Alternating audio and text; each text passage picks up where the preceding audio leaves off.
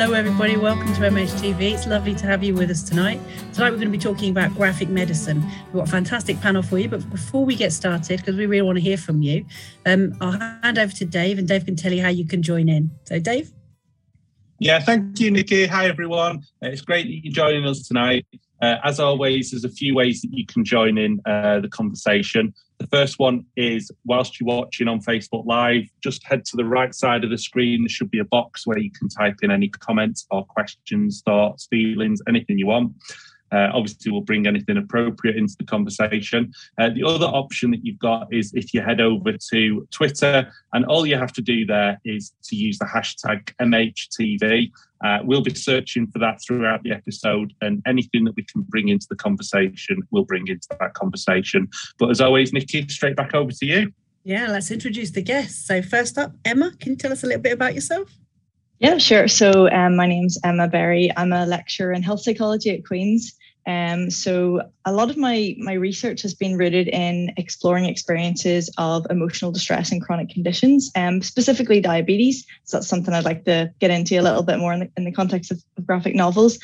But really, yeah, at the crux of my research is trying to understand what challenges people experience when they live with chronic health conditions and how best we can support them. So yeah, that's kind of my work in a nutshell. Fantastic. Rebecca? Hi, I'm Rebecca. So I'm a trainee clinical psychologist at Queen's University Belfast. And kind of why I'm involved in the conversation is I'm doing qualitative research to find out about the subjective experience of reading a comic. And so hopefully I'll be chatting about that later on. But yeah, also just have an interest in kind of like comics and graphic novels in general, and kind of like how they can kind of explain the subjective experience of something. So yeah, that's me. Lovely. And last but obviously not least, Jim. Hello. Hi. I'm Jim Lavery, and I'm a graphic designer and illustrator. And one of the things I illustrate is comic books. And more recently, I've been involved in different kinds of comic books rather than superheroes, things more social and medical and health related comics, which led me in contact with Dr. Emma and Rebecca as well. So we've kind of cross-pollinated through medicine and comic books. Brilliant. So let's come to Emma first, just to get the ball rolling. So when we're talking about graphic medicine, what are we talking about? So graphic medicine, I suppose, is a broad concept, and probably, with any concept, has different kind of ways of conceptualizing it. But to me, and based on what I've read, it's really a form of health communication that I guess places patients' experiences and also healthcare provider experiences, caregiver experiences through the novel medium of comics. So, you know, we think about comics typically in terms of superheroes and kind of Wonder Woman, Spider-Man, but this really places it in a kind of real life context, and particularly to capture common health struggles, but also common health treatments. So, you know, I've come across graphic novels and comics that try to capture lived experience of cancer, of diabetes, and what that's like, and the emotional, social, behavioral struggles. But I've also seen it in the context of trying to educate patients and caregivers about complicated health treatments like getting an MRI. So, you know, I've seen it. I know, Rebecca, you'll probably have, this will ring a bell, but I know that there's been comics that have been trying to portray what it's like to go through an MRI from the perspective of a young child. So if a child is, you know, has been told, well, you're going to get an MRI, what does that look like? And what does that feel like? And a comic tries to capture some of those kind of nuances that are involved, and really is a conversation starter to help kind of break down that process. So yeah, I guess it's a resource for healthcare providers, for patients, for caregivers. And, you know, I think, you know, from my perspective, comics obviously are more accessible and something that's more of a helpful resource for some people more than other people. And it's not to say that it's a one size fits all, but yeah, it's just a different way of communicating about health. Do you want to build on that at all, Rebecca? Yeah, I suppose like Emma kind of already kind of mentioned it, but I suppose there's kind of like the two sides of graphic medicine. Well, how I understand it anyway is there's the kind of educational side of it, And then there's a kind of way of sharing your personal experience of going through something. And those two things can be overlapping.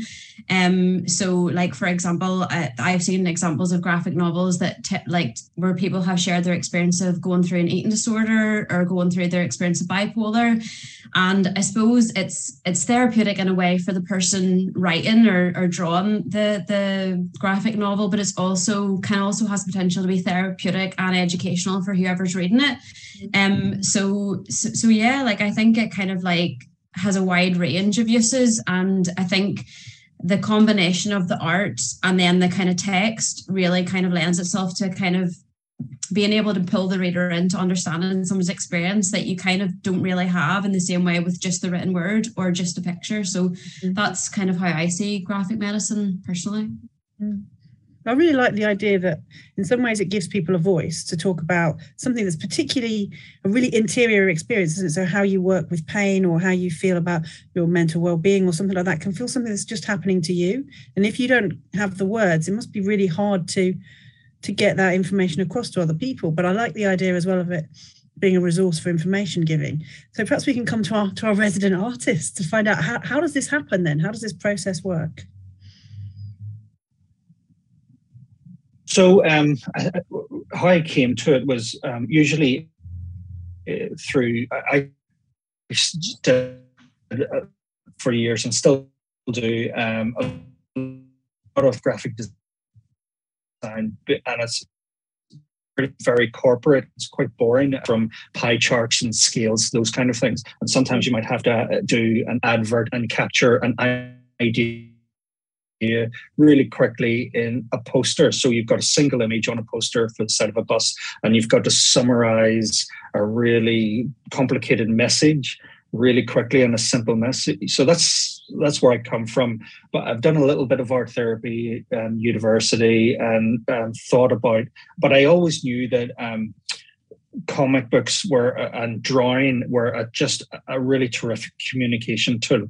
And if you could really simplify it. So one of the things I do and did just recently was speak at schools and do little demonstrations for World Book Day with children. And I became convinced, my wife's a clinical psychologist, and I became convinced that there's a different method or this could just be a communication tool because there's something about kids, some idea gets into their head where they give up drawing, or they say, I can't draw this idea. I can't draw. And it's really frustrating. And because one of the things I really feel strongly about is that if you could represent an idea in your head graphically, and then between the two of us, we can agree that representation represents for both of us the same thing, then we can agree we have it. So one of the things that very, very early days I started thinking about was having a pictorial pain chart that GPs could use. So they could say, this is the level of intensity of pain represented graphically, and this is where on the body. So we could use some sort of graphic. That was the genesis of it. But as I say, my wife is a clinical psychologist, and she got me involved with a group of mental health service users at the hospital where she works, which became Mindlock, the comic book that Rebecca is researching. So I have no therapeutic training or insight at all, so it's not from that, but I just became convinced that we could come up with a story, and it's really the same techniques used in advertising. You might come along and say, I've got a fabulous car or something, and I've got to sell that to an audience and find the market for that. And I became, with Emma contacted me and we started working together, the issues that we worked on were very, really varied. Mental health and diabetes and plastic waste, really different issues, but the approach is the same, whereby you build up a narrative. What's the idea? What's the story? And there's some sort of story comes across, and then you represent that pictorially. The thing about comic books, and the things that comic book does better than almost any other media, in my opinion, is you can control time. You've got to slow the reader down and control the pace at which they absorb information, and then they can reread it if they don't get it the first time, and reread it again and again and again until, the message is absorbed. And it can do that really simply, really simplistically. It can be stick figures, if that's all that you're capable of drawing, stick figures, that's good enough. That is, and I really emphasize that when we're doing talks, that if you've got a pen and a piece of paper and you can do stick figures, that you're off to the races. It's as simple as that. And so with Emma, you maybe can correct me here. We started up doing, I can't remember which started first. Did we have the workshops first, or did the idea come first? Can't really remember. So I think this was this for the plastic nightmare, or no? The mind is that block? Where we are you? Sorry, for the plastic nightmare, because that's where you and I first worked on. Is that right? Yeah, right. And that's about plastic waste. That's a really not really health related, but that's it. But what I'm saying is that the approach is the same, but I can't remember which was first, the workshops or the story. I can't remember. Yeah, so just put it in context. This was how Jim, the first project Jim and I worked on was a plastic nightmare, which we did an NI Science Festival launch a short while ago about.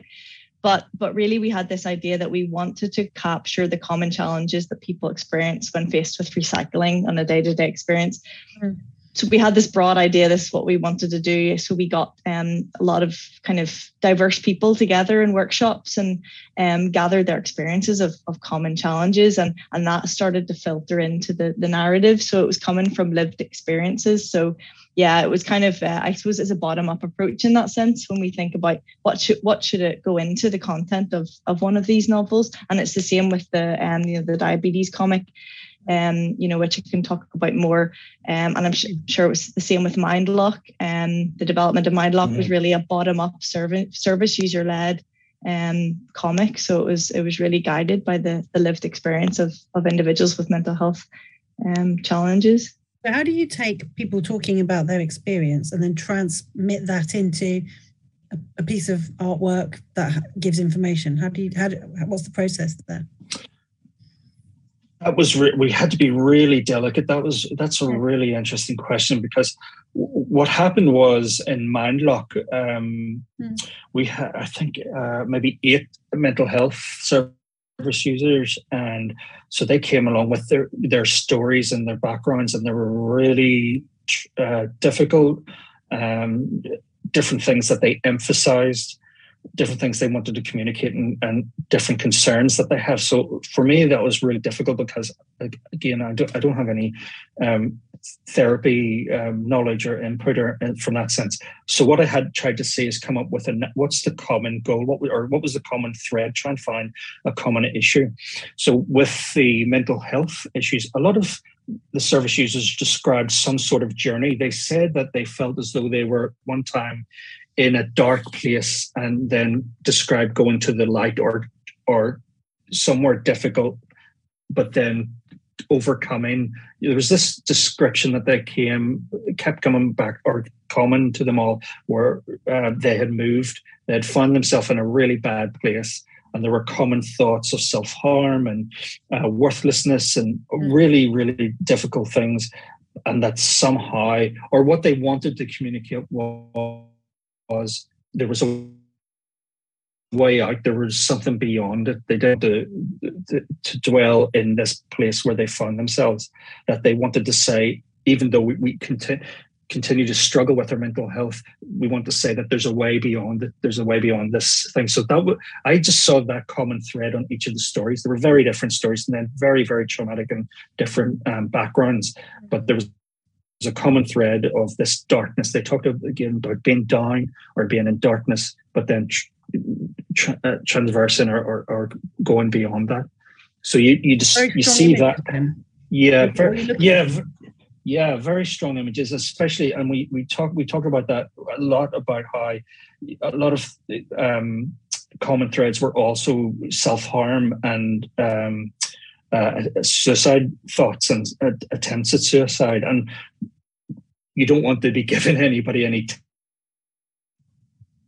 you know, there's certain imagery, knives and pills and, you know, these kind of things. Okay, we want to represent them, but we're not, this isn't, it's not a guide, you know, you have to be very careful about how you represent that. So it became really fascinating for me. And I was asking, I suppose, from a psychology or psychologist point of view, very naive and maybe inappropriate questions at times, you know, but I was guided there by the psychologists who were running, you know, things that I should avoid or where's best to steer. So I was very lucky that way. But we had to find the beats of a story. You know how in a joke there's the Irishman, the Scotsman, and you know the Englishman. Things that people recognize. There's a pattern. Journey. And then there's the punchline at the end. So what I did was I saw that. I kind of identified where I thought it would go, and then I assembled it into a story. And then I pitched it. I said, okay, and we sat around as a group, and then I pitched it. And then I just let them tear it apart. They tore it down, and they, you know, and we don't like this. And I think they felt in doing that, and I wasn't precious about it at all. I'd be happy if somebody else wrote it, no problem. And some did, some had aspirations. They took ownership of it. They took a sort of, what can you say, a control, ownership, invested in it. And so then they became territorial about it as well. They wanted to see, you know, they're very exact and you just step back and say, this is terrific. Okay, let's go with this and see what you come back. So it was a really interesting process for me and hopefully rewarding. Well, we'll see what Rebecca comes up with. With the research, see how it comes, or what messages come back from there. Yeah. So Rebecca, just when we get to talking about the kind of you know, your research and things, I've had the first question in by DM here to me saying, how do we quality assure this? So I guess it'll be very interesting to sort of think about that in a moment. But I just wanted to just cycle back, maybe talk to Emma as well about. So we've talked about kind of the way the process works. Does the process work the same regardless of whether you're looking at cancer or diabetes or mental health or plastic? Is it the same sort of process, Emma, each time? So I guess this kind of is building on Jim's description of the process, and I think it might differ depending on the group of individuals who are tasked with informing the comic, but also perhaps the comic artist. I know the way that Jim and I work is very much in that process, that bottom-up approach. We have a vague idea of what we want to produce, but that's it. You know, it's just the bare bones, and you know, we kind of want to get the grip of whoever, you know, whatever kind of patient background or clientele is the comic is about. We want them to tell us kind of what the comic looks like, and I suppose it depends age groups as well. You know, it might differ as well as chronic conditions, and also I suppose it is what people hope to gain from the comic process. You know, is it that they want to tell their stories? Is it that they want to provide more of a toolkit for people? So I think it will really differ, and that's the beauty of it. And that's why when I come from a very researcher point of view, and this probably relates to quality control, because this is where artists and researchers in a room can be very difficult.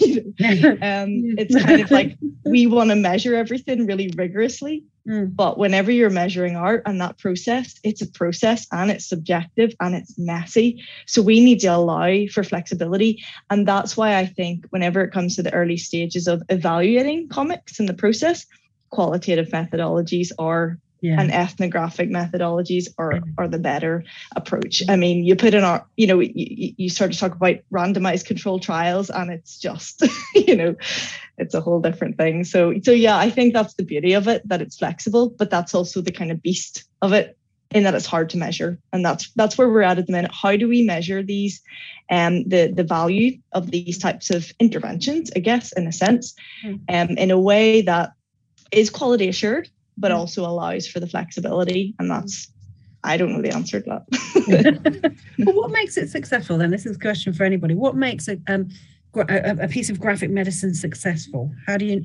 and what are the pitfalls? I suppose I'm happy to come in here. I suppose one of the things I found in my research, so just as a wee bit of background, so I've used what's called like a think aloud procedure. So basically the study involved, it was over Zoom due to COVID and things, but basically the person read the comic in real time and reacted out loud as they were reading it. So it kind of gave a really kind of in the moment kind of response to different things, which generated some really interesting data. But I think I forgot the question, sorry. What makes one successful? What makes a piece of graphic medicine successful? What are the pitfalls? Yeah, and that's what I was going to say. And I think the thing that kind of took me back the most is the word that came up, like without fail, in all of the 23 interviews was relatable. So as Jim was saying, it's quite difficult to kind of capture everyone's experience. Like even with the 8 people that he was working with, it's near impossible to capture everyone's experience. But even in this comic, which is kind of just about one person's experience, you know, everybody that read it was able to kind of relate to it in a different way. And maybe not the entire thing, but like, and I think what I noticed people reacting to was kind of like the metaphors in it. So like, for example, there's an image of the character Sam lying with like bags over him that say despair on them. And quite a lot of people was like, yeah, that's exactly what it feels like. And I think sandbags, you mean? Yeah. I have it here. I don't know how clear it's going to come up. These image here. Yeah. And I think people just really could relate to like how like depression and anxiety were portrayed graphically, more so than if you'd give somebody a pamphlet and just had the symptoms. I think people, you know, wouldn't have been able to like relate that to their own experience as well. So yeah, I think it's the relatability that I find really interesting about kind of the research. So a successful novel is one that people can relate to, basically, then. Doesn't matter what it's doing. A successful piece of graphic medicine. Yeah, and then I suppose a second aspect as well is I kind of the empathy component of it. I think for something to be successful, people need to feel something by it. Like if you're reading a comic, but like you don't really care about the character, or you know you can't relate, it seems like preposterous. Like you're not going to want to read. You're not going to care about what happens to the character. So I think, you know, the empathy as well, and I think some of the images that Jim did, you know, with kind of like the close-up images, a lot of people would pick up on those saying like, oh, I can see the emotions in this character's face. And things like that were really effective for pulling people in and making them kind of invest in the comic, I suppose. Mm-hmm. You can see as well, they would have like sort of more than one use as well, something for individuals to consume, but also something for groups to discuss, and actually to start being able to use that as a jumping off point for connecting other experiences. It's exciting. Yeah. Emma, is there anything you wanted to add to things such as successes and what makes pitfalls for comics? Yeah, I suppose, I mean, my first thought is kind of, it depends how we measure success and what we're kind of interested in, because as Rebecca mentioned, there are two kind of ways that that comics can be helpful. First is the development of the comic. It's cathartic, it's therapeutic. I mean, that in itself is getting something down on a page and it's getting it out. And it's kind of, I guess it's kind of immortalizing a really difficult experience, you know, and that in itself is kind of validating. But then you've got the other side, is the evaluation of an existing comic for other people, you know, who are struggling as well. You know, Rebecca's coming at that from a qualitative perspective, you know, asking what is it about this comic that stands out to you, and what's helpful, what's not helpful. And of course, we can look at ways to quantitatively measure that, you know, through kind of designs that allow us to evaluate through surveys, through, you know, measures of distress, depending on what the comic's about and what we feel that it might elicit change in. I suppose pitfalls, and this is something that's, you know, come up, and I'm sure, you know, Jim, you know, you've encountered as well, is that, you know, the medium of comics is, I think there might be somewhat of a stigma against comics, in that people, you know, I know it's a question that Jim and I actually were asked by someone in an audience when we launched the Plastic Nightmare, was, do you not think comics are a bit simplistic? You know, what about an adult audience? And I suppose there's a sense of, there might be a kind of a sense that you might get a biased audience who are into comics. Now, I'm saying this from the perspective of these are kind of questions that have been pitched at us. So while we're saying that this is an accessible and novel form of health communication, there is the sense that it's perhaps not the medium that's accessible for all people. So that, I suppose, that's one pitfall in that, just stigma against comics. But the other pitfall is around the kind of measure of success. How do we measure it? How do we kind of capture the nuances of a comic in a way that justifies the potential benefits? And how do we evaluate effectiveness so that more people can be exposed to the benefits of comics? So yeah, the pitfall, I suppose, one's about the definition of a comic and one's about the measurement of a comic. So they would be the two things that come to mind. Do you think it's that people think that comics are for children or for entertainment, and so they're not appropriate for serious health messages? Is that, or trivializing people's difficulties? Okay. But it's interesting, isn't it? Because some of the people who've been most helped by that are the people who would want to read comics. And also, I think because people, since the 90s, I think comics for adults and kind of graphic novels and that kind of stuff has become a lot more accessible. Yeah, it's interesting. So let me come to these two questions I've come through. So one is Dari talking about how do you quality assure this? It was a very serious question. Well done. I like that. And the other one is Eri and asking for recommendations. I said, I love this idea. What should I read? So just sort of off the impromptu reading list from you there, guys. So let's talk about quality assurance, just to give you a chance to get your recommendations ready. Quality, in terms of the artwork, I suppose, there's that's a difficult one, because I've seen there's as Emma kind of alluded to a second ago, there are times where I don't want to say patients, the participants are eager and want to draw themselves, and I'm just strictly talking about the artwork here and the story. So and they want to do that, and that is a therapeutic in itself, and that's part of that, and then they get ownership of it, and in which case maybe there's an artist to facilitate, and then whatever produced is just theirs, and if the effectiveness of it maybe isn't in the quality of the illustrations but in doing it. Yeah. So there's a benefit to that. When I was doing in Mindlock, with all our sessions, I asked everybody, in no matter what capacity, to illustrate things. They all had drawing pads with them, and we all drew together. In fact, I didn't do very much. And I let them do it. I didn't want there to be a sort of hierarchy or anything. And to draw anything almost like a brainstorm. And then the artwork, there's a inking and colouring, and I get input in that sense as well. But one of the things maybe that speaks to that point directly is I always ask them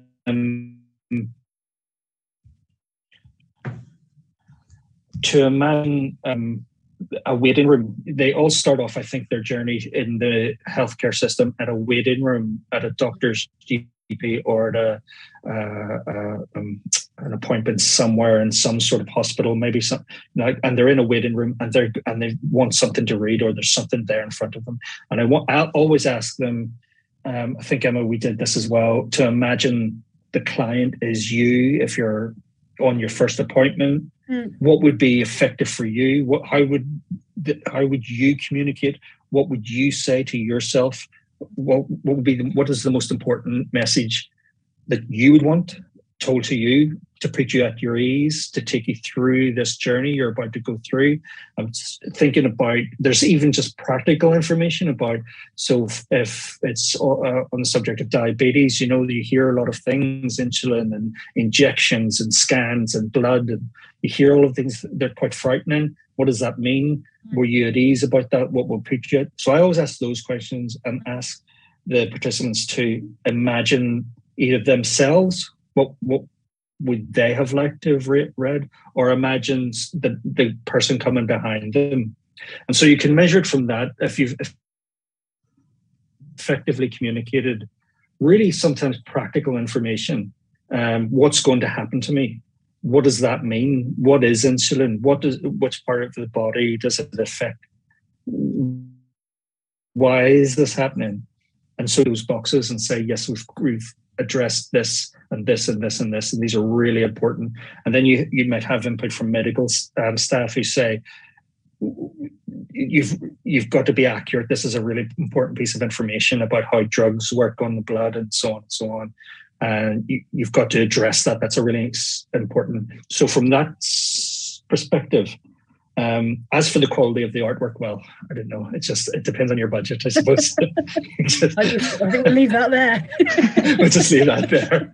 So perhaps, because that's been really interesting, what you've kind of given us there is kind of like a kind of really personal perspective, isn't it, on whether it works for the individual, how you do that. So Rebecca, can you tell us a little bit about what you've been doing kind of in more of a systematic way, and then talking from a research way? How does that differ?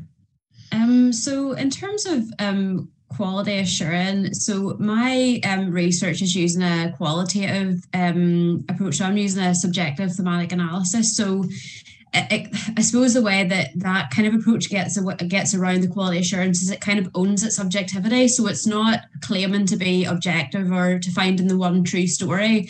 It's about the researcher from their perspective kind of thinking, well, what am I seeing in this data? What I think is really interesting and needs to be talked about. I suppose I came into the project, after kind of like the co-design part of it. So so the kind of comic, that kind of side of things had already been kind of completed. So my side of it was more just kind of exploring how different people responded to it. And I suppose I tried to make sure I had kind of like a broad sample. So I used a student sample, but I recruited from across all the different schools and I'm so glad I did, because for example, like English students will like pick up on the symbolism and things and notice things where psychology students might notice more the kind of mental health specific. So It kind of was my way of trying to think, well, people are coming at it from different hats. So like that's one way to kind of ensure we're kind of getting a view of what everybody might think. But I suppose in terms of like the more quantitative side of things, I suppose I haven't tried to do that. And I think what Emma was trying to say as well is it kind of makes sense to do the more qualitative piece first, because you're trying to kind of get down to what's important. And then from that, then you could kind of explore it in a more quantitative way if you felt it was important to do so. Emma, is there anything you wanted to add to that?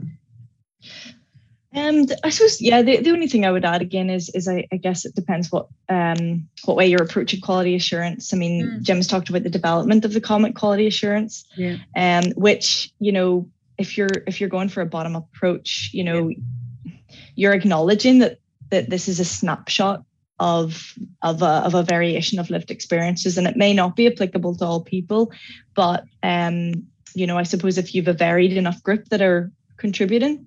Now there's going to be socioeconomic differences, cultural differences, and I think that's the importance of if you're developed like the likes of Mindlock, it was developed, it was co-designed by a group of individuals who are living in Northern Ireland. It would be really useful to see that in a different country, in a different culture, and I think in terms of quality assurance, in terms of the ecological validity, if you like, sort of, how representative is this to real life? It would be really good to kind of develop comics across different social settings. But what Rebecca's coming down to is quality assurance and the measurement and the evaluation of it. And I think that is the challenge. But I think qualitative research, as Rebecca says, allows us to kind of get a sense of the big kind of themes that are coming out in terms of, what potentially could change in people after reading the comic. And that's when that could inform the selection of outcome measures if we were to quantitatively evaluate it. Quality assurance is a big question, but a very good question. Thank you for that. Second year student, not a bad question. And before we go on to recommendations, I think Dave's got something that he would like to ask as well. Yeah, I've had a few questions then. One of them I thought was a really interesting one. One of the criticisms of images of people with a mental illness is the head clutcher photo. Do you have the same kind of issues and concerns raised with a graphic novel? Or is it different because of the way that comics are not a point in time, but have more of a story arc? I could maybe just talk about how you've got to be really sensitive to those issues on all sorts of levels, even gender and ethnicity and all sorts of there's a fine line. You've got to really be careful about how you represent, and stigma and all of those things. It's a really difficult thing to do. It's tough, but you just, if you treat it with sensitivity and especially if I did illustrations for a scoliosis project, and it's an issue I hadn't known about before, and so I was really, really careful about how I represent that. You just have to show some sensitivity and be careful in your illustration when you're representing those kind of things. There's a really fine line between sort of grotesque caricature and sympathetic representation. It's a fine line. It's a real difficult. You've just got to be really, really careful. I suppose, Jim, just to kind of further elaborate on that, is one of the problems that some graphic novels will kind of want to kind of, be really graphical about things. I'm just thinking, I'm not a huge expert, but thinking about some of the kind of, the stuff around the kind of Kill Bill sort of way, the way they use comics, which are hugely graphical. Kind of, is that pushing the negative way against how comics are used? Well, there's a whole range, and it's really peculiar because you have this attitude, this bias against comics that it's a child's medium and so on and so on. But at the same time, in the cinema, these comic book movies are grossing billions and billions and billions of pounds and dollars all over the place. One of the most financially successful and well-known are the X-Men series of movies. Well, within the X-Men, there are people who are disabled with it and have disabilities, are blind, they are in wheelchairs, they have physical deformities, they have all these sorts of things, but if issues all within this franchise, this enormously popular franchise. But I think that there's a couple of approaches to it. One is the just exploitative. So you see that in horror or genre comics like zombies and that kind of thing, where there's grotesque body horror and that kind of thing. And on the other hand of it, it'd be unlikely that anybody could illustrate a comic book, a mainstream comic book, where they're exploiting some sort of disability or physical deformity. It's just unacceptable to do that. Weird, though, isn't it? Unless it's in a real genre. It takes you back round to scarring again, though, doesn't it? Facial scarring. I mean, every time Bond does this, doesn't it, in the Bond films, they're all a baddie because they put something on them that marks them, that shows you that they're not a good person. And that's so... And every year people go, why do you keep doing that? And they still keep doing it. So I think some of it just... It's so ubiquitous, it's unseen almost. Yeah. And you think these characters... Sorry. Oh, go on. I was just thinking, I was trying to think of some characters, and it is physical deformity is usually characteristic of evil. And, thinking of Batman's, one of Batman's villains, Two-Face, who has one of his face deformed, scarred, and that is, he's a bad character, he's an evil. It's quite often that physical, particularly on the face, physical deformity are representing the evil character. But I think that's true. I think that's true if you think about Richard the Second with the hump on his back, this physical deformity representing. I think it's part of, or Captain Hook with his claw, he's got a, or his hook, that kind of, it's an outward representation of the character's inward personality, really. It's just a manifestation. Whereas if in the X-Men, Professor X is in a wheelchair, but he looks like he is Patrick Stewart. you know, one of the most famous actors in the world. It's not an issue. He's got a disability. I'm trying to think. Scott Summers is blind. I think he is blind. Matt Murdock, he's blind.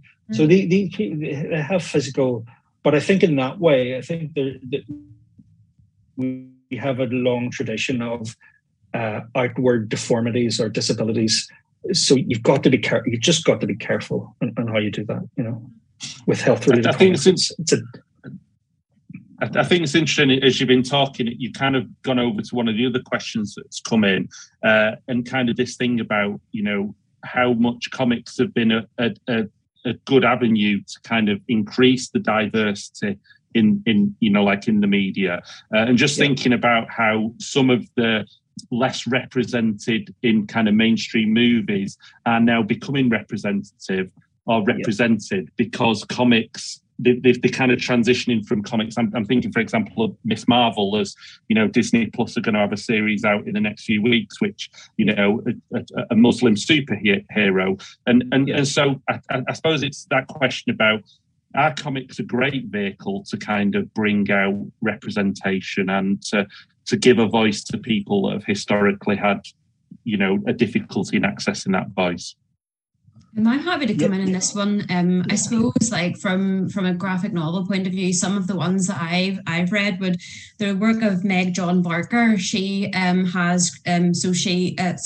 they have done a lot of work with the graphic novel form and all sorts of topics from like sexuality and gender, and really kind of trying to educate people. And as you're kind of saying, Dave, kind of people that maybe didn't normally have a voice, you know, so their work is really great, and one of the pieces of work that I would recommend in terms of that. And I think I suppose in my eyes there's a wee bit of a difference from kind of like, you know, comics as in the superhero comics and then the kind of more graphic medicine. I think because a lot of the graphic medicine work tends to be from like a person's lived experience, they generally are really respectful and really mindful about things like that. And it tends to be from people that maybe have been underrepresented, like kind of people who have experienced mental health difficulties or different sort of things that kind of maybe haven't had a voice before. So yeah. No, I think that's such an important point. And yeah, you certainly kind of, you know, I had a little bit of a light bulb moment when you mentioned something then. So no, that's brilliant. Nikki, have you got any more sort of questions that you've seen? Or questions, but we still didn't answer. A second question was any recommendations. So Meg John Barker's recommendation from Rebecca. Well done. I have a recommendation. I have the book right here. I don't want to go off screen to show it, but to lift it up. But is that okay if I? Yes. Yeah. Cool. Yeah. Okay. So second. Oh dear. My recommendation. Grab it out of my thing. Is this? Oh, it's a book called The Contract with God. Whoa. Yeah. And what do you learn about it? Oh my goodness. Well, in a few words. In a few words. It's pure emotion. It's written by a genius man called Will Eisner. He grew up in Depression era New York, and he illustrated basically Depression era New York. It's a wonderful, wonderful book in terms of illustration and just and his ability. You know, his ability is second to none as an illustrator, but the emotion, the way he emotes through simple line drawings are second to none. And also, he just gives you an idea how simple, how simplistic and impactful some ink on a page can be. Yeah. Contract with God. So, right. You heard it here first, people. So Emma. From me, I think I would probably happily pass to Rebecca. And I feel like you've got a plethora of recommendations. Yeah. Yeah. So as I said, Meg John Barker would definitely have lots of good graphic novels. One I read recently was Coma by Zara Slattery. Hopefully I'm saying her name right. It's kind of about her experience of being in a coma. It's really interesting from both her perspective and then also her husband's perspective while she's in the coma. But yeah, there's so many. I just couldn't name them all, but I'm happy to send through some recommendations. Absolutely. Just tweet them out. Tweet them out with the hashtag. And I think I'm putting Meg John Barker up now. Actually, did say that it would be really good. This is a soapbox. Feel free to disagree with me. But Mouse by Art Spiegelman has been taken off the recommended reading in Texas, I think, because they have some. Too influential. It's an unbelievable book. It's a wonderful book, and but for some reason, some people have taken against it and removed it from the reading. The last thing you'd want is people questioning totalitarianism in Texas. Texas, I've never heard anything so outrageous. So yeah, any chance to absolutely. Well, and that will be in libraries everywhere. You'll be able to get hold of that. And even if you can't get it, if you Google it, you'll be able to see a lot of the images, and they might really speak to you. So it's a useful thing, I think, to get engaged with. We're going to have to sort of finish up now because we've whizzed across. I did tell you it was 45 minutes would go fast, and it has done, as ever. So what we're going to do is we're going to come to each of you. If there's anything that you haven't had a chance to say yet, or if there's anything you wanted to bring up, or leave people with as an idea or an image or a recommendation, please do that. So come to Rebecca first. I just had a great time. And I'm trying to think of if there's any kind of ones I'd really recommend as well. Becoming Unbecoming by Una is really fantastic. It's quite a sensitive subject, but I would really recommend that graphic novel as well. Brilliant. Jim, anything from you? Jim, did you say me? Oh, sorry. Sorry. Yeah, you're on a podcast, mate. What day is it? The only thing I would really encourage everybody is keep drawing, draw all the time. I've done a really simple drawing today that said, this is fun. If you can do that, a rectangle, and write, it's the beginning, that's enough. And if you do that every day, your illustration will get better, your connection to your emotions will get better. It's really easy. I would just always encourage people to draw as much as possible, no matter how bad they think they are. Please draw. It's really fun. Absolutely. Emma? Yeah, it was a delight to be on the show, and also to have my two buddies, Jim and Rebecca, with me. Just to mention, we have recently developed the diabetes cyberspace comic. We haven't launched it yet, but we will be launching it soon, and I'll be sure to tag you guys to retweet. Also, if anyone wants to get in contact with me about that, it would be brilliant. It's really depicting the story of a young person who lives with type 1 diabetes and their experience of social media and the toxic nature of it, but also the helpful nature of it as well. And to be honest, a lot of the themes that come up are very #relatable for all of us, from social media trolls to people posting their best side all the time, and then if there's any interest in that, please get in contact with Jim and I. So lovely. Dave, is there anything you wanted to add before we wrap up? Yeah, I just think it's been so nice to kind of think about a subject tonight that I've not thought about for quite a while, and that kind of bit about as a kid, I probably looked and read it a lot more comics than I kind of have done recently, and it's been nice kind of sort of thinking back to that time, but also kind of weaving it into the conversation that we've had tonight. And I kind of hope that I will kind of spend a little bit of time, like just in the prep for this episode, I've kind of done a bit of a troll through Jim's social media account, and obviously seeing, some of the images that he's drawn. And it's nice, isn't it, just looking at things that are visually stimulating and interesting and different to what you normally look at. It's just nice to be kind of, I say challenged, not in a kind of a, someone having a go at me, but challenged as in just doing something differently. So I think it's been a lovely opportunity to do that tonight, Nikki. So just brilliant sort of, information, and it's been really, really fascinating. So it'd be great if the conversation can continue and you can send us any comics that come out in the future. Yeah, brilliant. I think for me, what I've really enjoyed is this idea about people owning their own stories. And because comics are so related to superheroes, there's something about becoming a superhero yourself. And there's something, when people experience pain or difficulty and that journey changes you, that's the journey of a superhero, isn't it? Going from one place to another and developing different skills because of it. I really like that idea about everybody having something heroic about them in their life. It makes heroism big and small at the same time, and I like that very much as an idea. So thank you very much, guys, for your time and sharing your skills and your talent with us. It's really exciting. Next week, we've got value of CAMHS nursing. So if you're interested in the mental health and well-being of children and young people, which is so pressured and under threat at the moment, please do join us next week, and we'll be really pleased to hear from you. Any questions you will have for our panel there, which is Grace Cook and Anne Cox. So thanks very much, guys, and good night all. Good night. Night. Good night. Thank you. Thanks. Good night.